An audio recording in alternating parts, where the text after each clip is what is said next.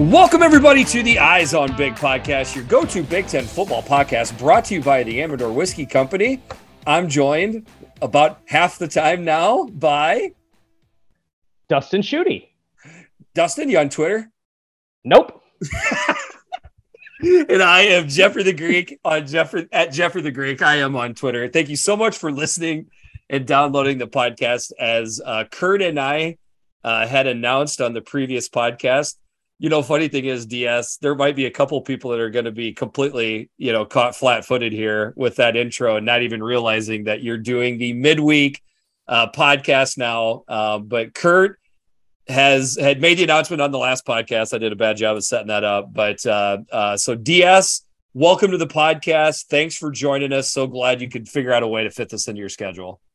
Yes, I'm excited to be doing this throughout the week. But I have to say, one of the things that I think is a worn out cliche in sports is that saying, you don't want to be the guy that follows the guy, right? Like you don't want to be the guy that has to follow Bob Knight at Indiana or Tom Osborne at Nebraska. I feel like that guy though. I have to fill in for Big Kurt, who set such a great foundation, but I'll do my best. I think you'd appreciate hearing that. We were trying to use comparisons. The best one I could come up with is AC/DC. I think the first singer was Bon Scott, right? He was the one that died in his own vomit. And then Brian Johnson, I think, is the second one, or Brian something. Long story short, AC/DC was good before and after, the switch of the lead singer. Some people might even think, there's a debate there, which AC/DC was good. So who knows? Who knows where this thing's going to go? We'll have to, go ahead. I was going to say, we'll have to take a poll and see whether they like the Sunday or the Wednesday. Actually, I'm thinking back, I don't want that. I don't need that shot to my ego.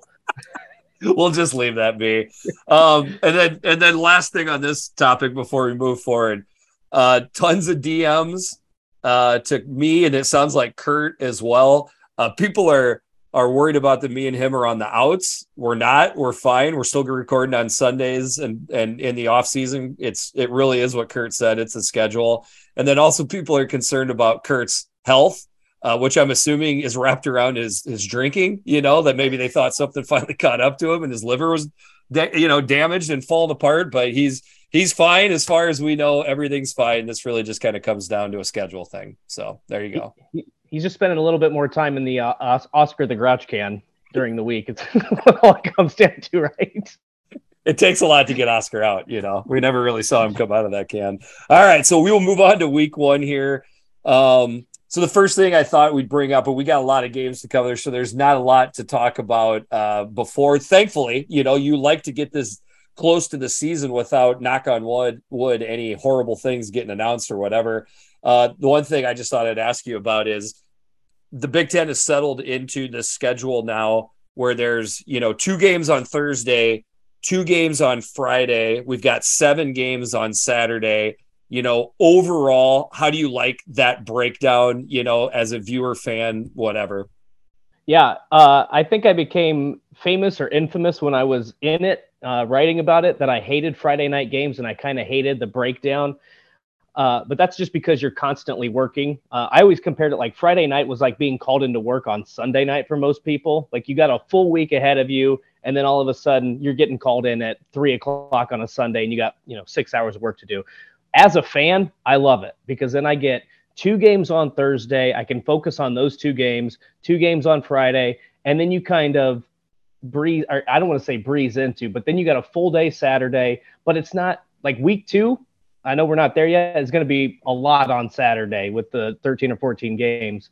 So I like how it's broken down as a fan. I'm going to really enjoy it. I might make some comments about how I enjoy Friday night games moving forward.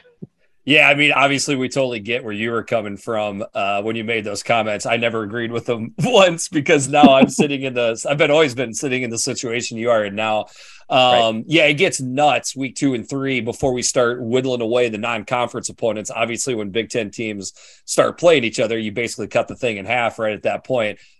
One thing I was nice enough to get invited on to a Penn State Facebook or Twitter live thing, and we were talking about Penn State breaking down this upcoming game. And the question I wanted to ask them was, how do you guys feel about such a big game happening?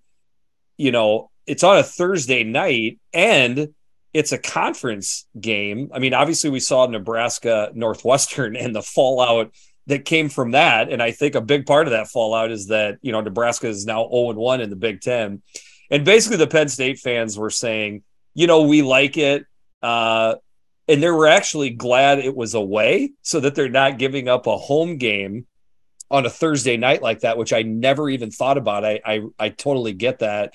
But I think the general consensus for any Thursday and Friday game for a fan is it's worth it as long as you win, because if you win, then you get that whole Saturday open to enjoy college football without the stress of what's going to happen to your football team.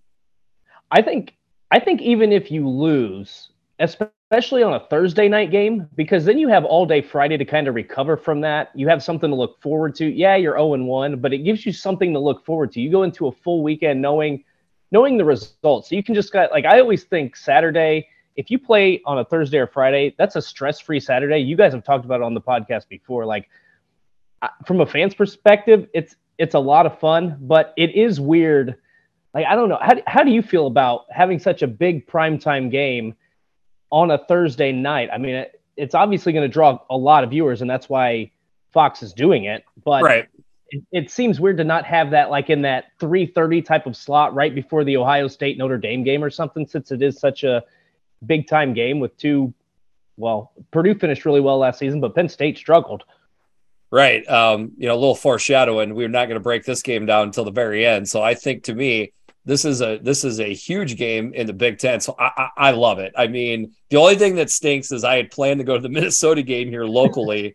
I'm not going now. I'm sorry, but I want to watch the Penn State Purdue game more than, the Minnesota contest that we got, lined up here locally. So I love it. I love Northwestern.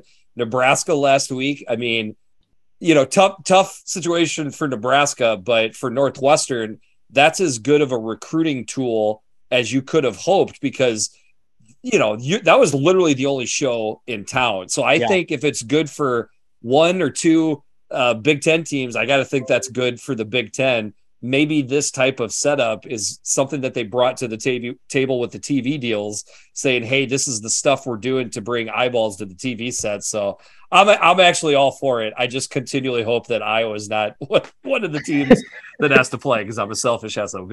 So, all right, here we go. Well, let's go ahead and get into these games, DS, because we got a bunch of them to break down. So once again, there are 11 games this weekend. Northwestern is idle. They get the whole free, awesome weekend, still probably enjoying that win from last week. So we got 2 on Thursday, 2 on Friday. As I foreshadowed, we're only going to break one Thursday night game because we're going to leave the other one to the very end. So the first game up is the New Mexico State Aggies at the Minnesota Golden Gophers. This is an 8:00 p.m. game on Big Ten Network. Line, Gophers by 36.5.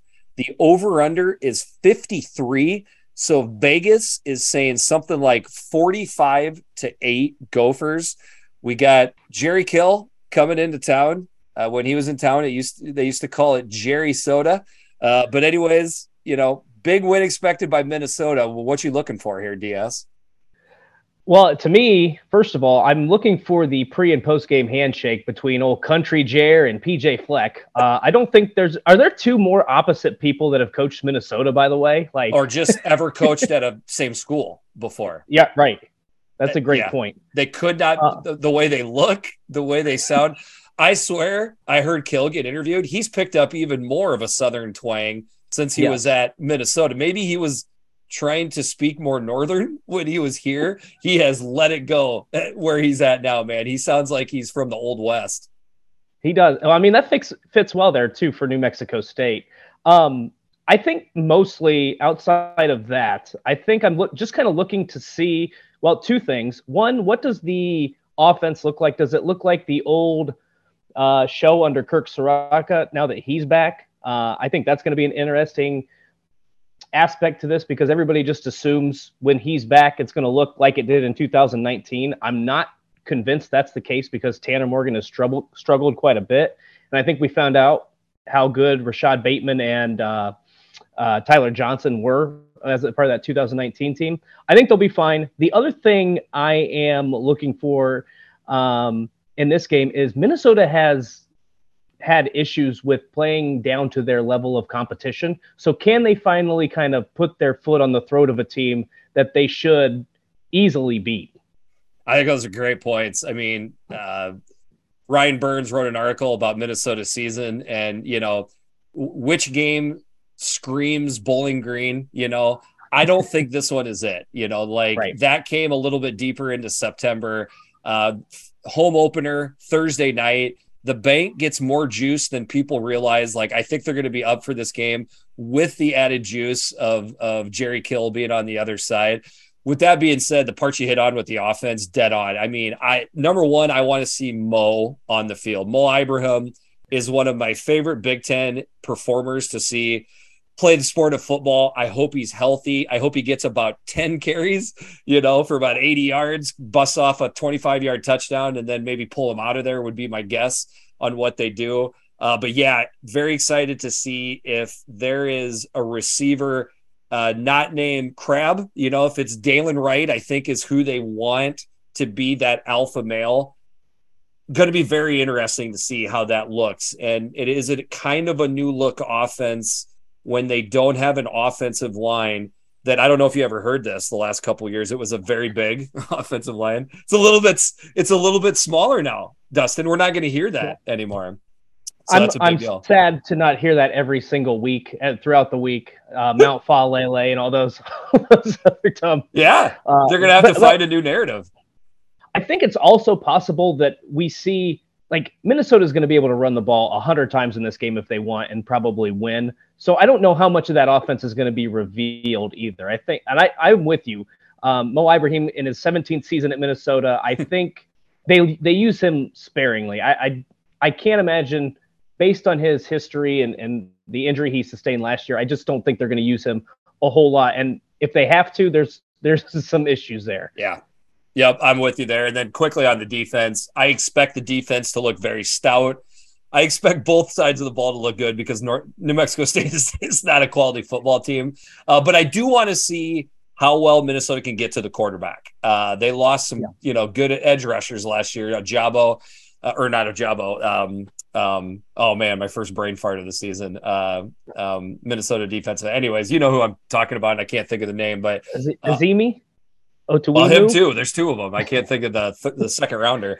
But I want to see if they can get to. Oh my, I'm gonna get destroyed for that. But Boye Mafe. Thank you, man. Boye Mafe. Those are two big losses right there on the defensive line. So I want to see who can get to the quarterback. But in the end, I mean, we're obviously both picking Minnesota to win. It just depends on if we think they cover or not. I don't think they do. As oddly as it sounds, I think PJ, in a show of class, so that he can tell people how classy he is, he's not going to run up the score. And I think we're going to get somewhere around 41-10. So that's actually a New Mexico State cover. And at 51 points, that's slightly under the 53. I feel like him not running up the score is a throw of shade at Jerry Kill. Yes. In his own personal way. I'm not too far off of you. I can't get over the fact that Minnesota tends to play down to their competition. So I have Minnesota winning 37-17. So that's a New Mexico State cover. And at 54 points, that's actually the over. So I have a blow them out and sit on it. You have kind of a ugly blowout is what you're picturing. I'm picturing, yes, I think that Minnesota will get out to maybe a 17-0 lead, something like that. And then you'll see New Mexico State score, then maybe another field goal or touchdown by Minnesota. I can't see them pulling away from this game based on what I've seen in the past against these type of teams. Interesting. Even more reason to check this game out. Awesome. All right. Moving on to Friday night. Two games on Friday night. First one up, the Western Michigan Broncos at the number 15 ranked Michigan State Spartans. This is a 6:00 p.m. game on the four-letter network. Line Sparty by 22, over under 54. So Vegas is saying something like 38-16. Western Michigan picked fourth in the MAC West. There to try to give you an idea of the quality opponent Michigan State has. What are you looking for here, DS? I think everything I'm going to look for is in the opener is going to be like in twos, because for Michigan State, I'm looking at the offensive line in that Peach Bowl game. It did not look good when Kenny Walker was not on the field. I think they'll be fine in this game, but I want to see more out of them. And then obviously the secondary, like the worst pass defense in the country last season. I think they have the pieces there with bringing in Amir Speed. They've got Xavier Henderson back. They got Ronald Williams. I think they have the pieces to be a much better secondary. At the same time, I think they're losing quite a bit at the linebacker and on the defensive line. So they might be better in pass defense. What's their run defense look like?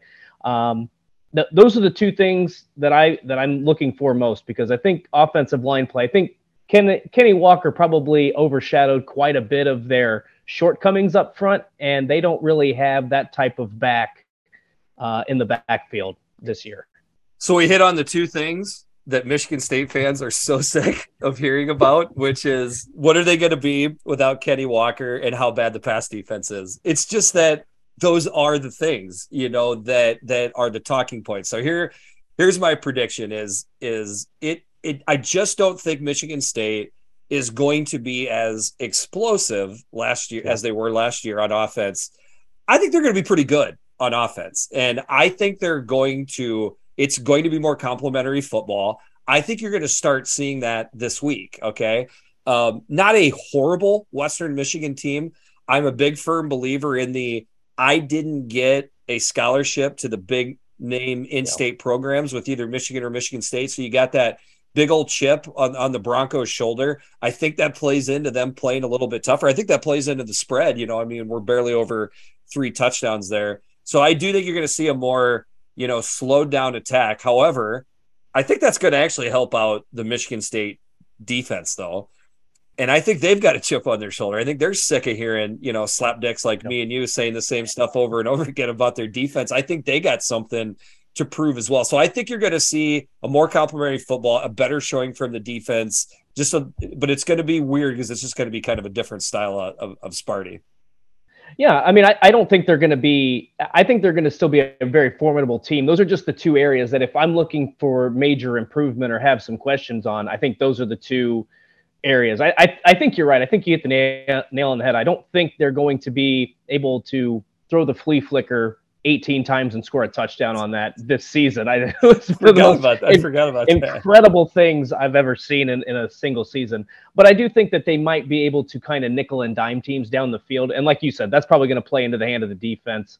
And that'll probably help them out on that side of the field too. All right, what you got? I have got Michigan State winning this game 42-10. So that's a Michigan State cover. And at 52 points, that is an under.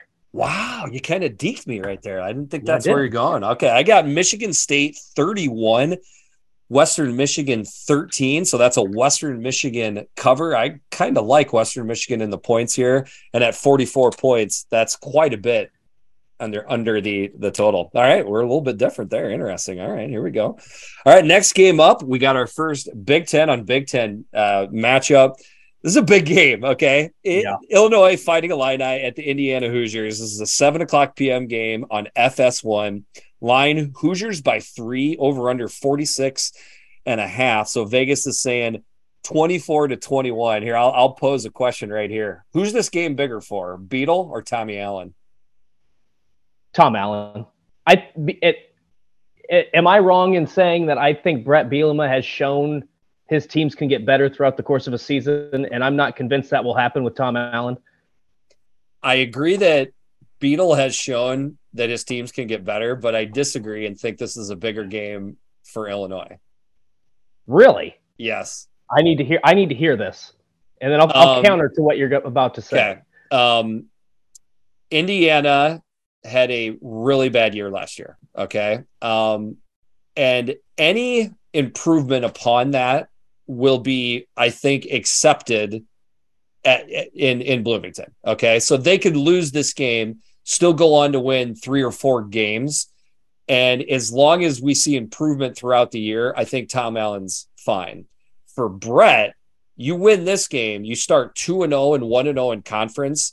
You are really gaining momentum to get to a bowl game. And I think that momentum is something he needs on the recruiting trail as well. I'm not going to disagree with that.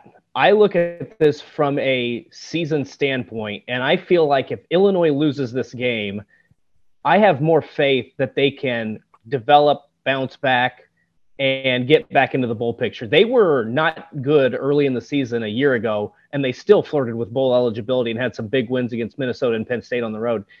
Indiana, in my opinion, if you can't beat Illinois at home, Rutgers is better, Maryland's better. Who on the schedule are you convinced you're going to be able to beat? Like, I think if they don't win this game, I feel like Indiana is flirting with 2-10 again. And then heading into 2023, you're talking about Tom Allen, little hot seat action, maybe. I don't know about that, but that's why I just don't. If Indiana can't win this game, I don't know where they're going to get. I don't even know where they're going to get 4 wins.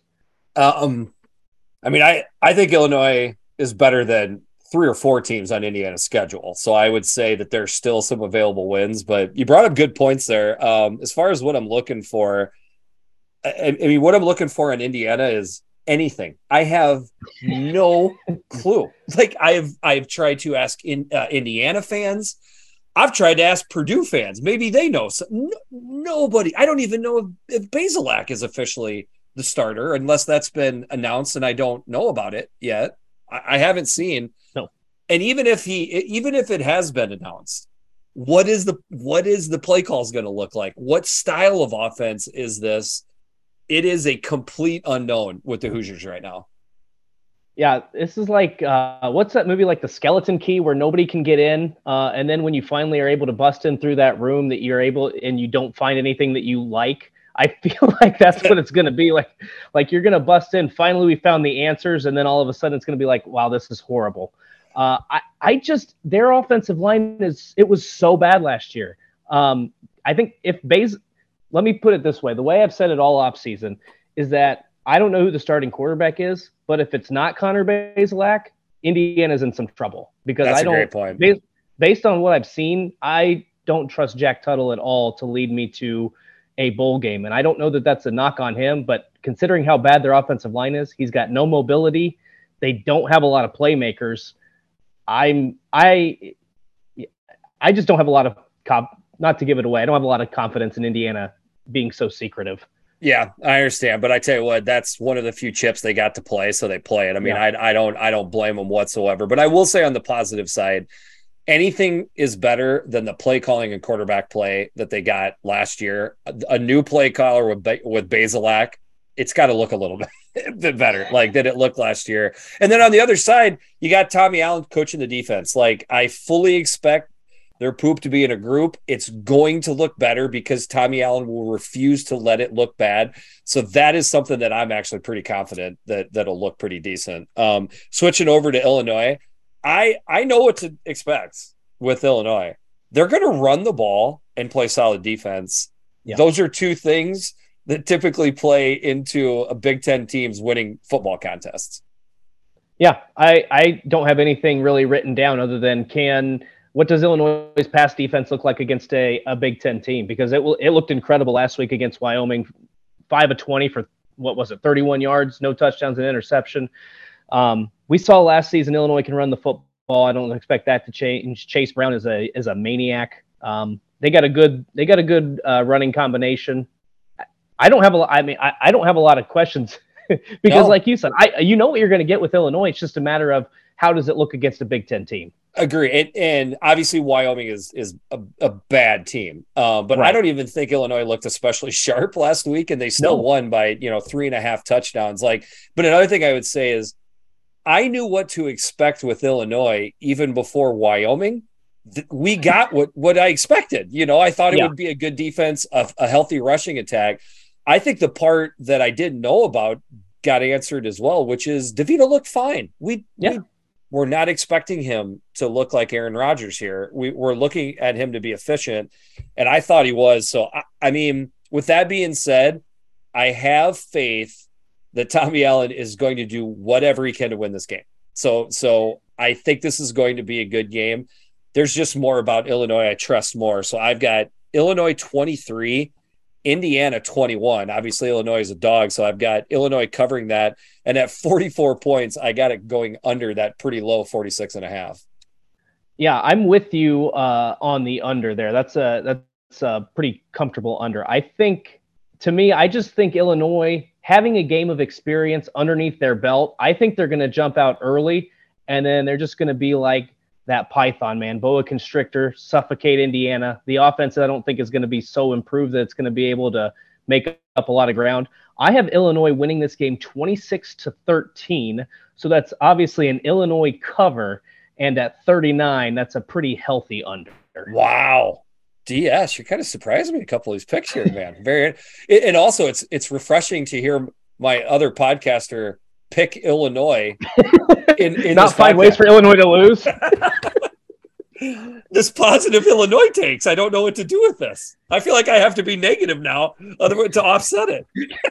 We got to find that balance somewhere. Yeah.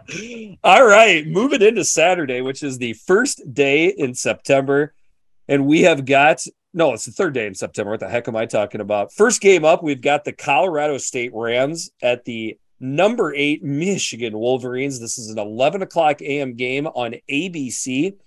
Line, Michigan by 27.5, over under 58.5. So Vegas is saying somewhere around 44-14 Michigan. First thing, and we could have probably brought this up at the very beginning of the podcast, but a little bit odd situation this week where Harbaugh, aka Khaki Pants, announced that the first game, so this game will be which one's McCarthy is next week. So then McNamara is this week. Yeah. So Cade McNamara is this game.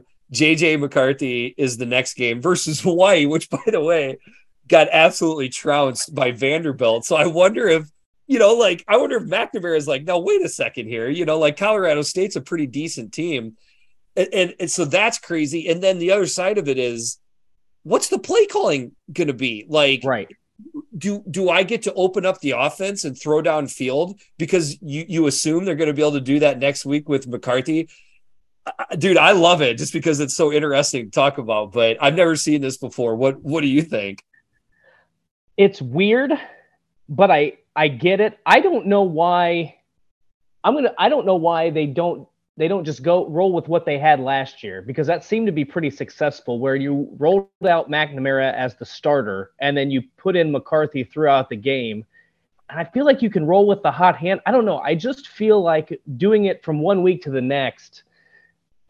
Now they're going to name a start. They're going to name a starter after the second game. So this is just a 2-week experiment. We think. Who knows with Khaki? Now that I'm on here weekly, I can call him Khaki Pants. Absolutely. I think it's good from the fan perspective, and it's interesting. I don't know if I like it from the other aspect. But then again, at the same time, this is also a way to prevent one of those kids from hitting the transfer portal before the start of the season. I don't know that was a factor, but the way that college football is, if a kid is named a starter, he can go and play immediately. I have to think that was also a factor. Like, hey, we'll give you both a shot once the season starts. So he wouldn't be able to play immediately. That's the new rule. So but he could go to the transfer portal tomorrow, obviously. Right. Yep. And go somewhere else. He wouldn't be able to play. Harbaugh did come out and say that, keeping one or both on the team had nothing to do with this. I tend to believe him because I feel like Harbaugh, he just does not care. I honestly think Harbaugh just thinks this is the best course of action. And he just wants to see it happen on the field. I don't know. I think he always sounds very confused to me, for me to believe a whole lot of what, I think he's mostly probably a pretty trustworthy individual. But at the same, he's not going to tell you whether or not one of the kids was thinking about transferring. So I don't know. We'll see how it goes. I don't think Michigan's in a bad spot at the quarterback position. So the fact that they're doing this for a non-conference slate that's pretty pedestrian, I think it'll be okay. I'm not a big fan of it going from one game to the next. I'd almost rather it be experiment with how they did it last year and see if that works. But each their own. So speaking of the game, Colorado State, they're picked fourth in the Mountain West Mountain Division, so not exactly supposed to be a tough opponent. I guess I am looking for on offense first with Michigan. I mean, they just pounded the rock between tackles last year. That bell cow is in the NFL now. I just want to see if they're going to keep doing that. And who's it going to be? Are they going to still have Corum be the outside guy? Very interested in that as far as between the tackles, outside zone, and then and this kind of gets back into the first part of the conversation. They seem to be enamored even more with their wide receivers now than they've ever been. So is it not so much check down Charlie with Cade? Are they going to toss it down the field more? Like, I really honestly expect this to be a more open attack. I do too. That's one of the notes I have written down is that they have so many weapons offensively that I almost have more questions about their defense because of what they lost on that side. Like offensively, I think they're going to put up a lot of points. I think that even with Blake Corum, with Donovan Edwards back there, I think they're in a really good spot. And then they got a bevy of wide receivers. I don't think the passing attack, as much as I just talked about the quarterbacks and how I didn't like that setup, I do think the passing attack is going to be much improved. I think they're going to be able to fling it down the field. I think those guys can go up. Maybe not quite Ohio State level talent at wide receiver, but I think they're getting pretty close in terms of their depth and their talent. Yeah. And they get Ronnie Bell back, right. this year too. I mean, that was a huge loss for them last year. Like, people almost kind of forget about that because obviously they had such a great season. But man, that is a big time leader in the room and talent as well. As far as the defensive side, lot of new faces on defense. It is my personal opinion that the defense is going to look more than fine when we see them play on Saturday morning. Oh yeah, they'll look just fine. And I guess the last thing I'm going to say about the offense is we might find out just how much of the play calling Josh Gattis did over the past couple seasons. I tell you one thing, Michigan fans do not seem to be worried that Josh Gattis is not calling the plays anymore. I wouldn't. They moved on fast from Josh Gattis. So yeah, I hear you there. Long story short is, I think we both know what we're going to see here. It's basically how bad do they want to paste their opponent this week because of the quarterback situation. I think they're going to want to put points on the board for both quarterbacks. I love this game covering for Michigan. I got Michigan 51, Colorado State 10. So at 41 points, that is an easy cover for the Wolverines. And at 61 points, it is just over the game total. Well, we're pretty close on that one. I had Michigan 52, Colorado State 14. Nice. Nice. At 6, so that's a obvious Michigan cover, and then at 66, that's a pretty comfortable, about a touchdown over. In all honesty, I probably like your prediction more. 10 might be a little bit low for how many points, but yeah, I think we're kind of seeing the same thing here. All right, next game up, also at 11 o'clock a.m., the South Dakota State Jackrabbits coming into Kinnick Stadium play the Iowa Hawkeyes. This is on FS1. No lines because of FCS. We can get offshore, but it's too much work to do that throughout the year, so we're just going to call it how it is. So FCS schools coming in to play FBS schools. Hate every part of it, especially when you are playing the third-ranked team in FCS. They got a quarterback that was gone last year because of injury. He's back. He was their starter in 2020. They got a pair of good wide receivers, a good tight end, pretty good running backs. I mean, this is a good South Dakota State team coming in to play the Hawks. On the other side, you do have a team that won 10 games last year. I feel the need to remind people of that sometimes, apparently. Anyways, what are you looking at for when this game kicks off? First of all, I'm going to look to see if you're going to be running out there at wide receiver because I don't know if they have anybody healthy at that position. I think obviously this kind of goes back to the stuff you're tired of hearing about. What's a quarterback play look like? How did that kind of mesh with Brian Ferentz taking over that role? It's kind of like you talked about with Illinois, right? Like you kind of almost know what you're going to get with Iowa in these type of games. I have some concerns, obviously, about the passing attack. I think with Gavin Williams and LaShawn Williams in the backfield, I think that they'll be pretty good. You always trust Iowa's offensive line play. Yes, they lost some big playmakers to defense last year, but man, there's maybe not more than Phil Parker might be the guy I trust more than anybody in the Big Ten on the defensive coordinator side, right up there with Jim Leonhard. So I don't know. It's hard to tell because I get what you're saying with this, with the FCS and hating that game, and it's a good team at that level. But at the same time, I think Iowa just has, look, they've hit 10 wins 2 of the last 3 years. I think they've got a lot of talent. Their size is imposing. They're going to have a good. Hey, Dustin, this is my team here, man. Can I say something here? You gotta leave me something to talk about. All right. As long as they don't throw 37 interceptions, should be fine in this game. Just kind of looking for the quarterback play is what I'm looking for.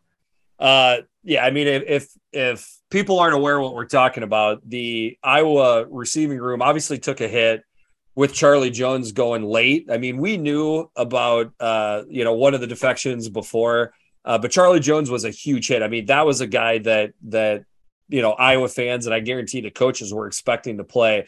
I felt okay through the summer on the depth. I'm like, on the talent. I'm like, but we just kept getting hit after hit. I mean, we are down to essentially 1 or 2 scholarship wide receivers.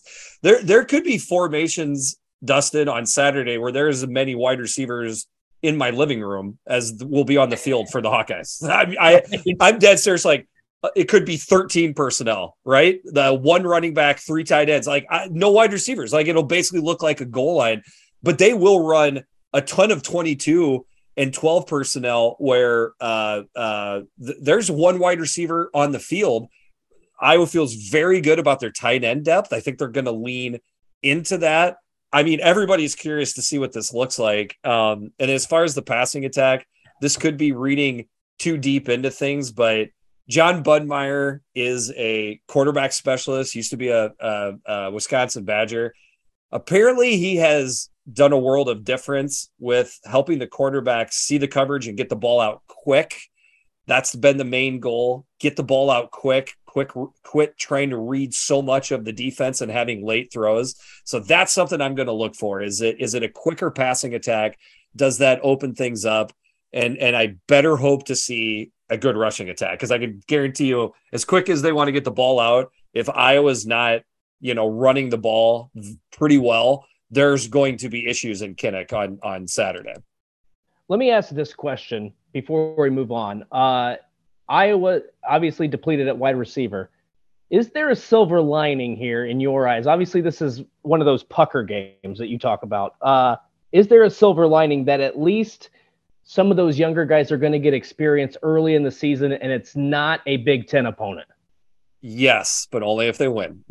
Right. I mean, yes. Fair. Yes. All of that plays as long as they win. On the defensive side of things, there's nothing I don't like about this defense. I don't know which level I like the most, probably the linebackers, but the D-line is deep and talented. The secondary, as the Big Ten player of the year, I have a lot of faith in the outcome of the game because of the defense, obviously, because of the special teams. Shout out to Torrey Taylor. And I think the rushing attack will look improved. If we can get 200 yards and a touchdown out of the passing attack, as low as that bar is, I feel great. But ugly, sweaty, not one of the most fun games in Kinnick. I got Iowa 27, South Dakota State 13. Wow, I have a little bit more confidence in Iowa. I think it's going to be ugly for at half. Maybe it's like a couple touchdowns, but I think Iowa pulls away. I have them winning 37-10. You know what? I like your prediction a lot better. And the one thing is, methinks Brian Ferentz is tired of all the crap talking in the off. If there's a chance to get points and yards on the board, they're going to take them if they're there. Right. All right. Next game up. Also at 11 o'clock a.m., the Buffalo Bulls at the Maryland Terrapins. This is on Big Ten Network. Terps by 23.5, over under 63.5. So Vegas is saying something like 44-20. The Bulls, not great, picked 5th in the MAC. What are you thinking so far, Diaz? This is the Mike Locksley special, where it feels like his point total is going to hit over under itself, because he always does this to MAC teams or FCS teams. I'm really curious to see. I think we know what we're going to get at quarterback. I think we know what we're going to get at the wide receiver. They've got a loaded wide receiver room with Raheem Jarrett, Dante Dimas coming back, Jay Sean Jones. They just got so many playmakers. But one thing I'm keeping before I took my hiatus from Twitter, I saw that Jerry DiNardo tweeted out that of the teams that they had seen up to a certain point, that Maryland's linebackers were the best in the Big Ten. I'm calling BS on that. Fair. Right. I mean, so that's a position group I'm going to be looking at because there has to be something to what he said. So maybe it's a lot better. I think they've got some players there, Ruben Hippolyte, Jay-Sean Barnum. I think they have some good players there, but I mean, ultimately, I think what we're going to get out of the offense, it's going to be high powered. Mike Locksley's not going to stop scoring until the clock's run out. Defensively, just that linebacker group is what I'm looking at. Yeah. I mean, you nailed it. Like Locks has been scheming up these first couple drives, since the end of the bowl game, man. I mean, he knows exactly what he's going to run. And whereas some offensive coordinators scheme things up to see what the defense will give them for looks, Locks just goes for the touchdown, man. He's like, how fast can I get this ball into the end zone? And then how fast can I get it done in the end zone? The second possession in the third, like he is going to go at it. I'm also interested to see how the running backs look. That's the one somewhat question mark. How much are they going to get, in the game? And then honestly, like on the defensive side, if you are going to compete, right? I'm talking the Maryland Terrapins in the year 2022 in the Big Ten Conference. You need to look pretty darn good up front. Will they look like the dominant team, both on offensive line, which I expect, but also on the defense? Like that is what I'd be most interested to see is, does that front seven look like the definitely more physical group when they're going against the Buffalo offense and offensive line? So yeah, I think that's fair. I think they will. I have got Maryland 63, Buffalo 17. Dude, I'm not joking. No, but that's exactly what I'm talking about. This is the Mike Locksley special. At 23.5, that's my Amador double barrel lock of the week. That could dang near be double, and I would like that. And at 72, I got this, 9 points over. And like you said, they could dang near approach the over by themselves. I got them a half point under the game total. So Buffalo's just got to kick a field goal for me, man. I feel like Mike Locksley's looking at that over under and like that gif of the guy standing behind the tree, like licking his lips and rubbing his hands together. Like he's like, can I surpass that myself? That's fantastic. That is exactly what this is.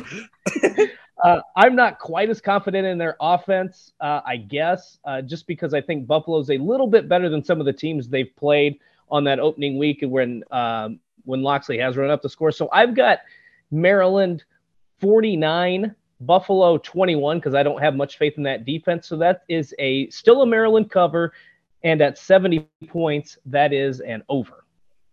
And since we had an Amador double barrel lock, we might as well go ahead and do a little read here. The Eyes on Big podcast is sponsored by the Amador Whiskey Company. Our unique process takes the highest quality Kentucky bourbon and finishes in California wine barrels. This double barrel aging technique creates unique characteristics in each barrel that produce one-of-a-kind whiskeys. Amador is made to be sip neat or is perfect in bourbon cocktails. Just like your favorite go-to Big Ten football podcast, Amador is the go-to whiskey this football season. Don't forget to hashtag Ask for Amador and check out our new website and finder options so you can see where to find Amador near you at www.amadorwhiskeyco.com. Amador Whiskey, born in Kentucky, raised in California. We got one game left at the 11 o'clock slate. This is unfortunately on the ACC Network, which is the Rutgers Scarlet Knights at the Boston College Eagles line. We've got the Eagles by 7, over under 48. So basically they're saying something like 28-21 Boston College. BC picked right around 5th in the ACC Atlantic. What are we looking for here, Diaz?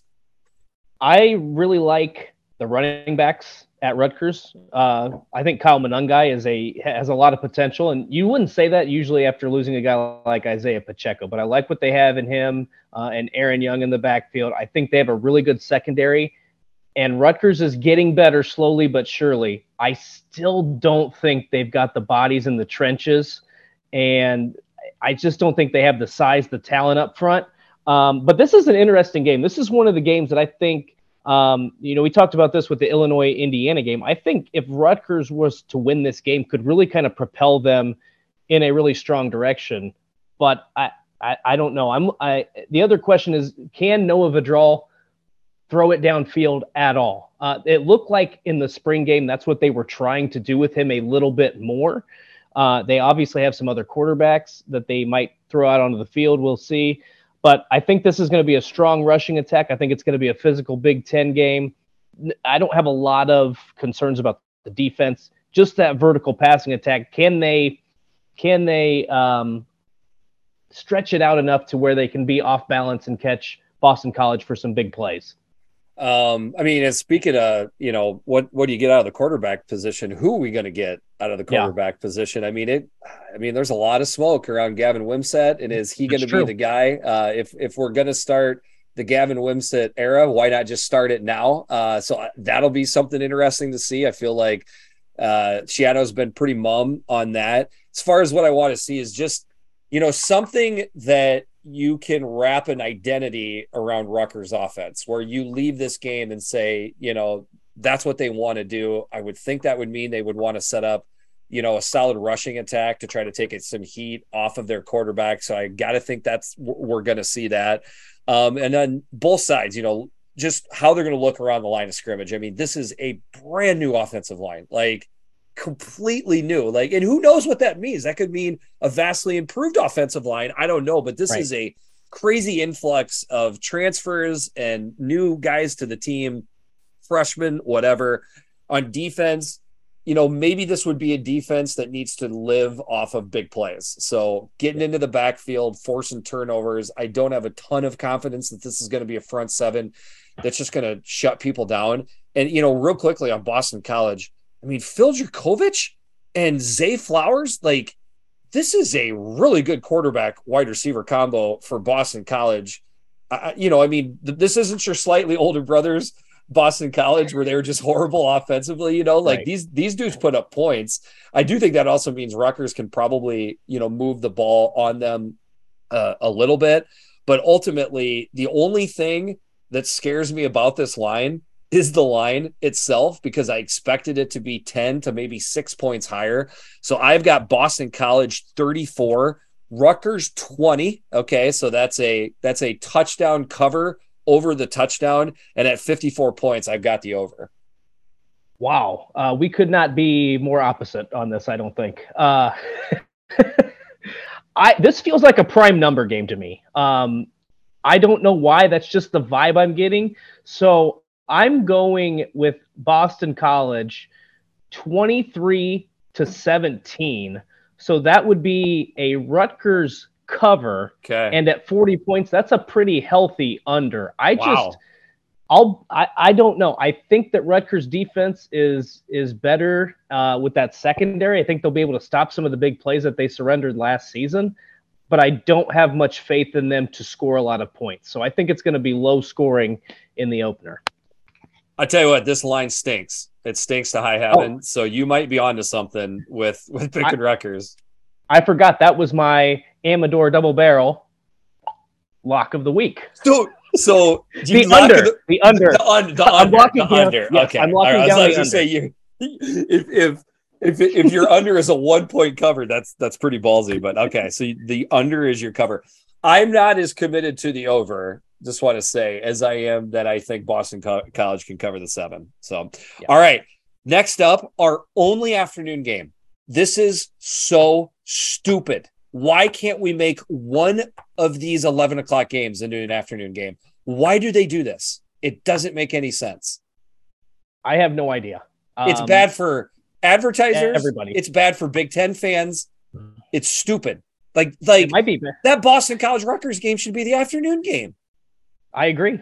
Yeah, you could easily fit one or two more in there. Makes no sense. All right.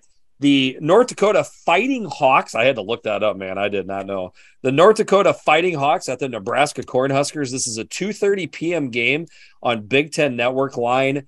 There is no line because this is another FCS game. Nodak, not ranked in the FCS polls. They were 5-6 last year. Not a quality team. probably the type of team that Nebraska wants to see coming into Memorial Stadium after that long trip back from Ireland. First off, I want to know, like, was this Bill Moose who scheduled this game, like double middle fingers out the window or out the door as he left Nebraska? Because it makes no sense as to why they're playing this game, in my opinion. So are you saying that they're not idle this week, or the opponent, or maybe both? I guess a combination. I've got a lot of thoughts on this game. If you want to go ahead and say that, okay, I'll jump right in here then. So you look at North Dakota, how they played last year. Not a good team, but they lost all of their games by one possession. Nebraska's coming off a heartbreaking loss in a different country. They've got to get back. They basically are on a short week. This game is going to serve as North Dakota's Super Bowl if they can go in and pull off some sort of upset. And one thing I would add is North and South Dakota football players, one of their dream schools, if not the dream school for them to go, is Nebraska. So it's kind of that same type of situation. I hate this game for Nebraska on so many different levels, not to mention the fact maybe this is me being reading a little too much into this, but after they just got beat in another one possession game, and then Scott Frost making the comment, I don't know how anybody can live with losing so many one possession games like North Dakota State did, kind of self-deprecating.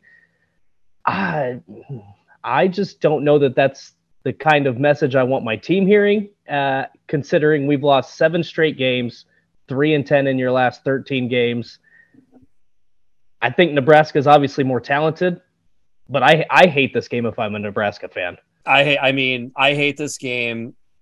I hate Iowa's game. I hate Nebraska's game here. I mean, I do not understand the appeal of a Big Ten program, scheduling an FCS opponent. It honestly makes more sense for MAC schools and stuff like that. Right. People don't notice as much, if a MAC school or SWAC school goes down or whatever. So yeah, I'm with you there. I would rather see, I'm the type of fan that I would rather see Alabama here, or a big name, because, hey, you get beat there, whatever. You just flip the page and go forward. The psyche is the deal. I mean, I hear Nebraska podcasters talk about it. I hear Nebraska fans talking about it. It's not the talent. It's certainly a little bit with the X's and O's, but it's the psyche and the emotion. I think you saw it. You saw them get caught up with it again in Northwestern when they lost the lead, that they couldn't rebound from it the second time. I mean, they rebound from it the first time. But that whole thing and how they can come back with is a huge thing to look. As far as like more X's and O's, there was only 2 games to watch, so I rewatched Nebraska Northwestern and Illinois game twice, and because that's it, man. That's what right. I got to look this week. It'll change, after this weekend.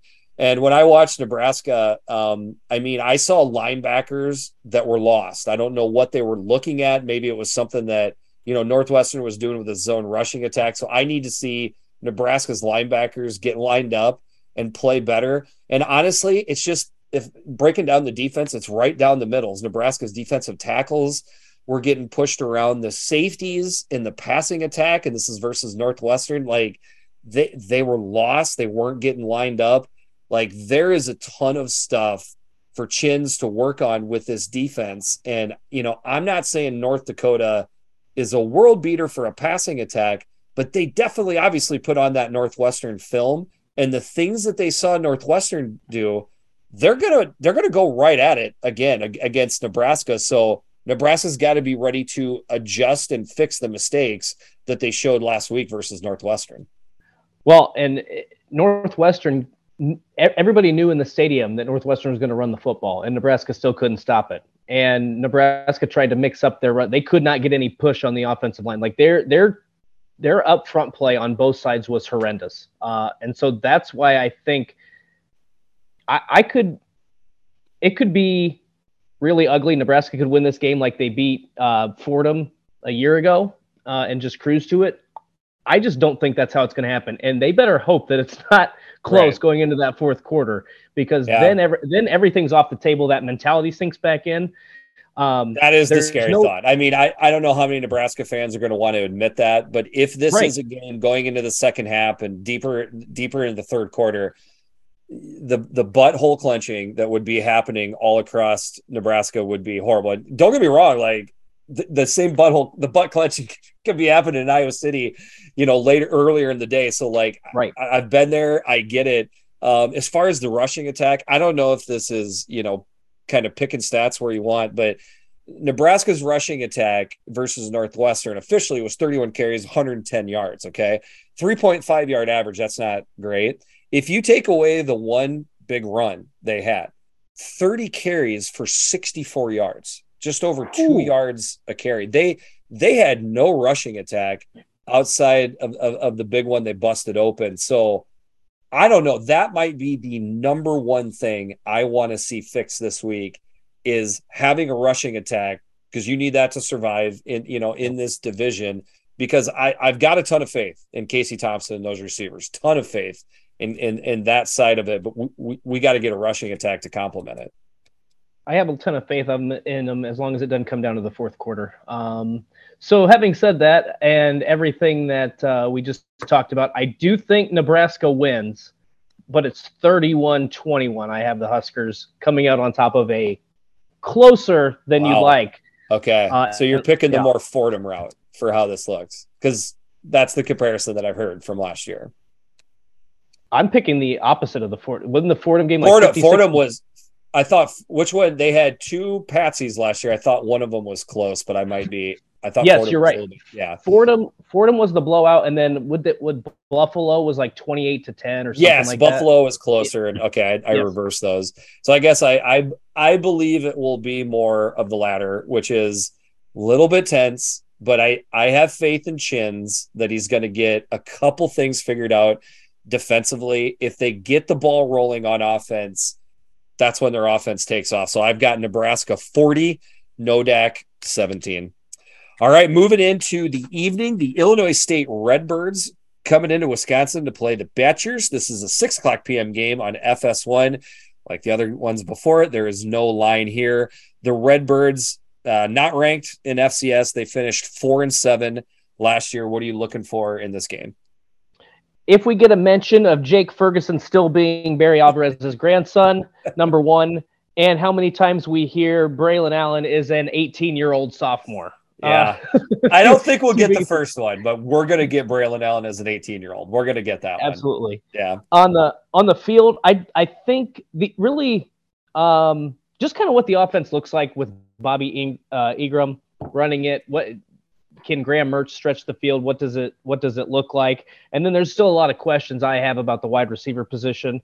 Chim Dike, Skylar Bell, Dean Ingram. They have some guys there that I think they can trust.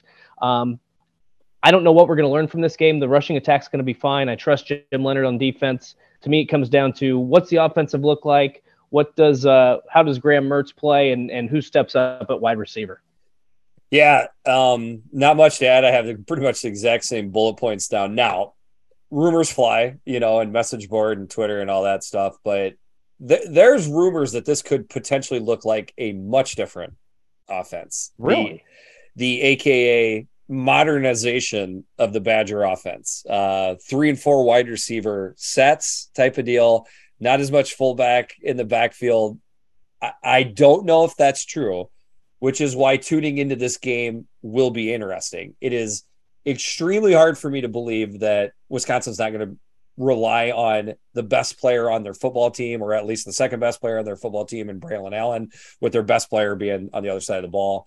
So they're going to run the ball. Don't get me wrong, but what sets are they going to run it out of? That is what's going to be a lot of 11, potentially, with a bunch of wide receivers out there. I don't know. We'll see. And if that's the case, are they throwing the ball more? Are they throwing the ball down the field more? They got to trust their quarterback to do that. I don't know. I'm intrigued enough to tune in to see if that's what this is going to look like. Yeah. And that's going to be interesting to me. It sounds way too exciting for Paul Chryst to try to run that sort of offense, but I mean, you've got to do something. You've got to do something a little bit different. I think if you, not to win the Big Ten West, they've proven that they can win the Big Ten West the way they play.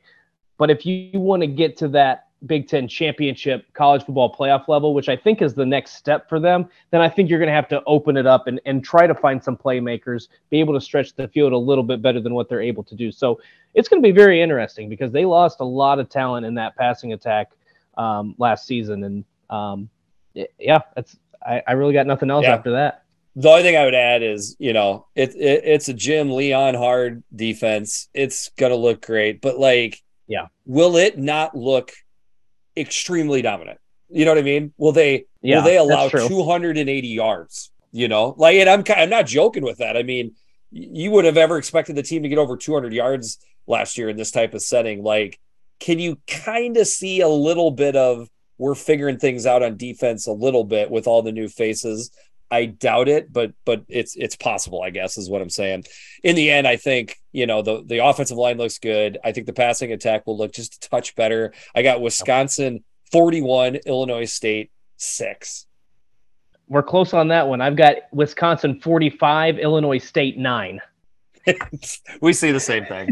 Just a couple field goals, something like that. A couple field goals, yep. All right, moving into our last two games, kind of saving the best for last year. Probably a lot of people would assume this would be the Big Ten game of the week. Don't get me wrong, folks. I'm looking forward to this game. I just think it lacks a little bit of punch to it. We could talk about that maybe a little bit, but the number 5 Notre Dame Fighting Irish coming into the shoe. I believe it's the 100 and some year anniversary of the shoe being built, something like that. I don't know the exact number, to play the number 2 Ohio State Buckeyes. This is a 6:30 p.m. game on ABC. Line Buckeyes by 17.5, over under 58.5. So Vegas is saying something like a 38-21 game. This is the beginning of the Marcus Freeman era at Notre Dame. By the way, don't you know this will be something said 1,000 times? Did you know Marcus Freeman played football at Ohio State? They're going to show lots of clips of him tackling people in Ohio State uniforms. So, anyways, what are we looking at here for this contest? Okay, I'm going to ask this question. It might sound dumb. Does the fact that it's Marcus Freeman's first game take a little bit of the luster out of it for you? Yes, I believe it takes the luster out of it for everybody. Because if it was Brian Kelly, I think there's no question that this is maybe the Big Ten game of the week. And a lower line. Yeah. I mean, what factored into this for me, for being the Big Ten or not being the Big Ten game of the week is, we only got one team that's a Big Ten team, right. Whereas the next one we're going to have 2. So that just means something more to me. But all the things here, 17.5 point line, first game for Marcus Freeman. I mean, pretty much everybody and their uncle picking, Ohio State to run away with this. So, I mean, this does have the potential to basically be over by the third quarter. I think so too. And so to me, I just have one note. 2 notes, sorry. First question is statement game. They hated how last season ended. Ohio State did, losing to Michigan. So do they come out and want to make a statement in that opening game? And then second of all, just what does the defense look like? I was very impressed with the stuff I heard from Jim Knowles, from what I saw. I think he's a very hands-on type of instructor. Everything he did at Oklahoma State a season ago. Ohio State always has the talents. Now that you're going to put the players in the right kind of position, it was weird. I think when they had Greg Schiano running the defense, he was too precise and too schemy. And then Kerry Coombs was basically to go out and play. Yeah. Yeah. And so now I think they found a good balance of Jim Knowles, let's go out and play. Here's our schemes. Let's go out and play. And I think that's Ohio State's got the talent. I think that this defense is maybe not 2019 good when they had guys like Jeff Okudah and Chase Young and some of those other guys, but I think it's maybe a notch below. So I think it's going to be much improved. But just to see how they come out of the gates in that week 1 game is really what I'm looking for at Ohio State. You know what they're getting with their offense. I know it's so weird with Ohio State's offense. It's almost to the point where it's boring to talk about the offense because you know exactly what you're going to get. With that being said, dude, watching Jackson Smith and Jimba go to town. Oh yeah, it is must see TV. I mean, as good as Stroud is, and he's great. There's no besmirching of Stroud here at all. I think JSN is even more amazing. I think JSN might be the best player in college football, like hands down, even if he doesn't win the Heisman. So that is fun to watch. It'll be fun to watch TreVeyon Henderson. I mean, don't get me wrong. It's fun to watch the Ohio State offense. You just kind of expect what it's going to look like. With that being said, this is a Notre Dame team that's got a good O-line and front seven. Like, we might be putting a little too much into this being a blowout than what's actual possible. Like, I'm talking out of two sides of my mouth here, but it would not shock me if Notre Dame hangs in with this Ohio State team. And if so, I don't think that means that Ohio State is in trouble. If Ohio State shockingly wins this game by 14, I think Ohio State fans will be melting down, but I think they should be walking away in that case being happy, because this is a pretty good Notre Dame team. Yeah, I think Notre Dame's going to be solid. I think with everything that happened last year, having to watch Michigan celebrate in Indianapolis, making the changes that Ryan Day made, the amount of playmakers they have on both sides of the ball, that's why I don't see this. Maybe it's close through the half. Maybe I see Ohio State completely flexing their muscle and dominating. And the fact that this game's at home, I think that's a huge advantage for Ohio State in this one. So if I'll just jump into what my score prediction was. I had Ohio State winning this game 41-14.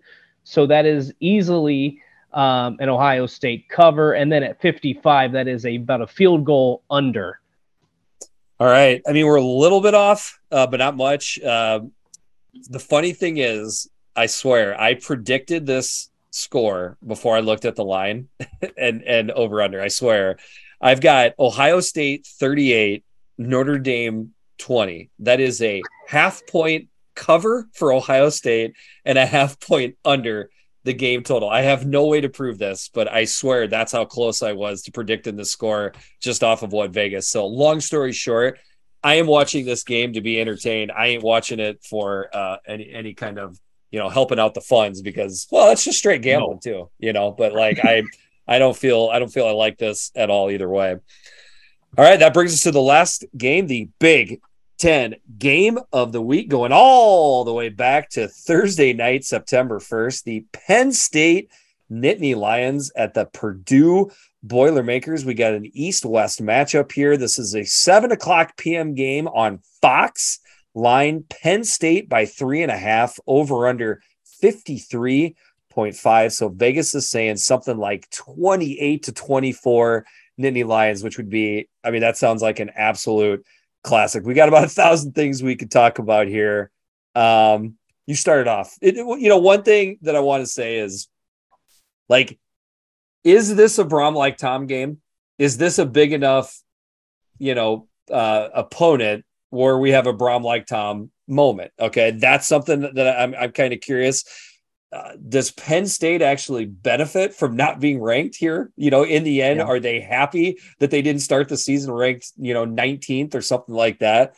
Another thing too, I'm just throwing out a bunch of stuff here, DS. I'm sorry, but like, is this the biggest ego matchup that we have, with Brom calling the plays and Manny Diaz calling the defense for Penn State? Like, will we open up a new portal to a different universe by having those two egos so close to each other in one stadium? That's a very real possibility. I did not even think of that, but that's a very good possibility. I mean, this game is so intriguing to me on so many different levels. And here's something that I looked up, because Jeff Brom has not been the best opening day coach. He lost his first 3 games all by 1 possession in the season opener from 2017 and 19. He won in 2020 when he was not on the sideline. They edged past Iowa in that 2020 COVID year, so some funky things happening there. And then last year they beat Oregon State, not a good Oregon State, decent, by 9 points. So Purdue has played some tough teams out of the gate. They've never really flexed their muscle. So I don't think Purdue's a good early season team. You're already fitting into the Kurt roll. Well, I had these same things that I was going to bring up, but you know what? Not only did you steal it, you took it further than I would have explained it. So nice work, DS. Yeah, it's been a sneaky, slow building team under Brom.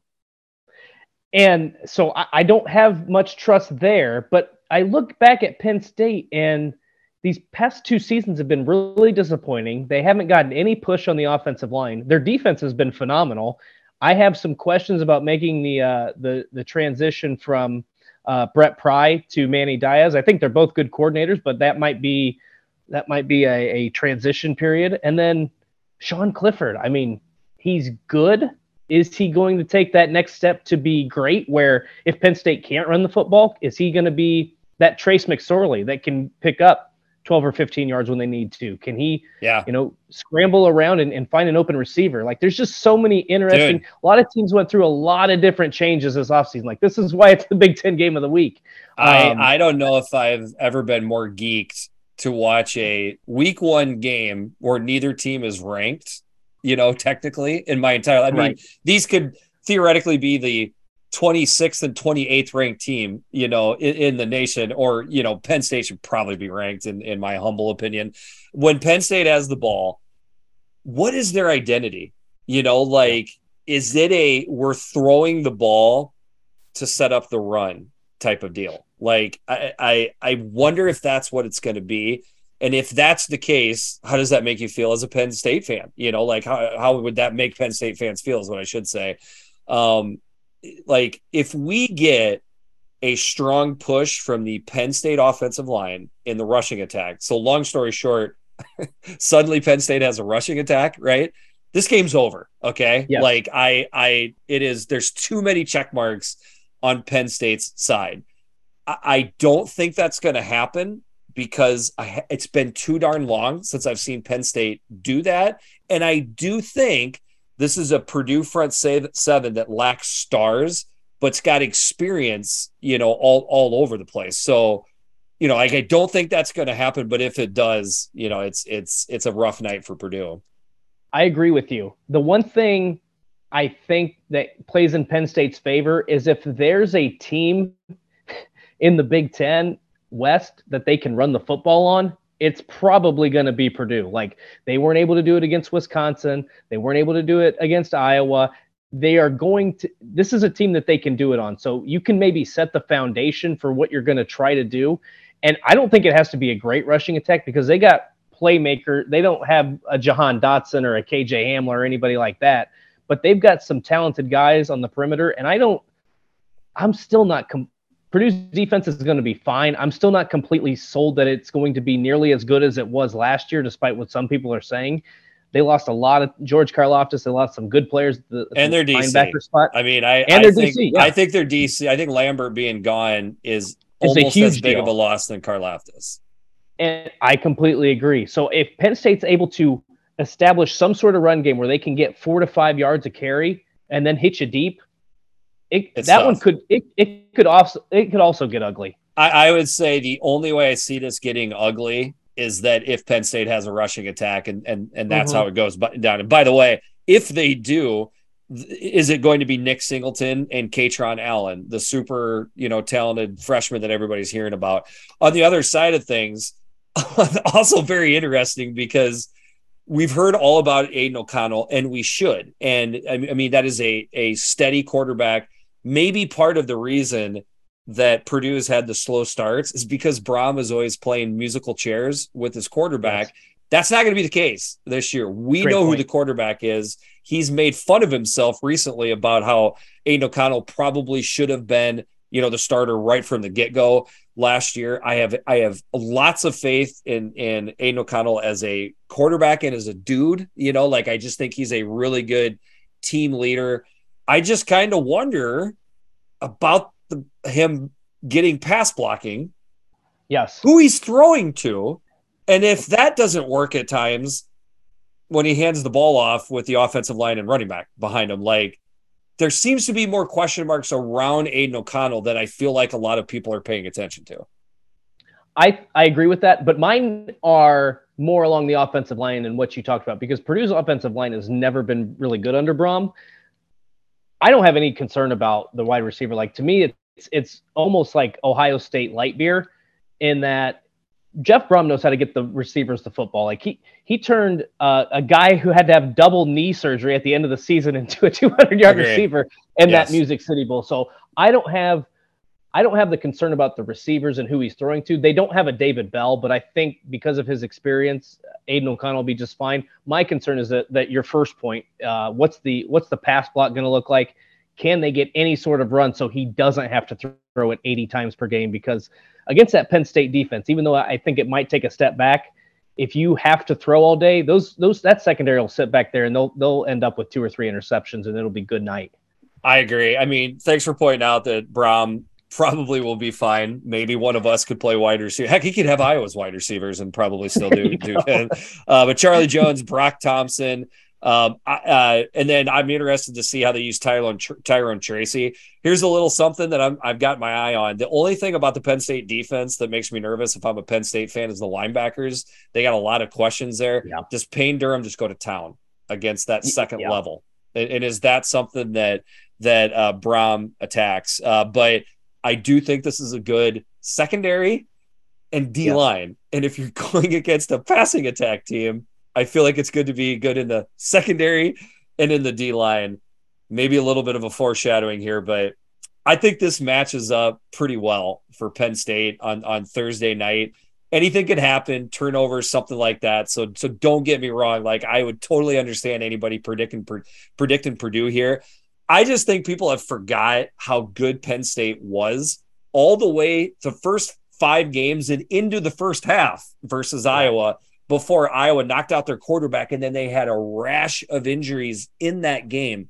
Even with that being said, that was still a respectable football team the rest of the year. Even without their starting quarterback, or he was banged up, I think it's been quiet in Happy Valley. Yeah. I maybe for a reason.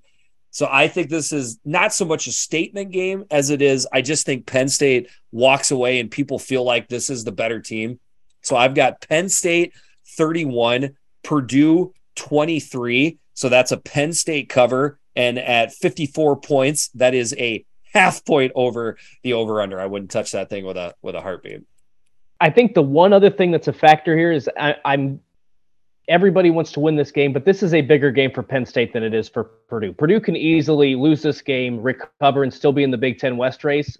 This is kind of similar to what I feel about like the Indiana-Illinois game.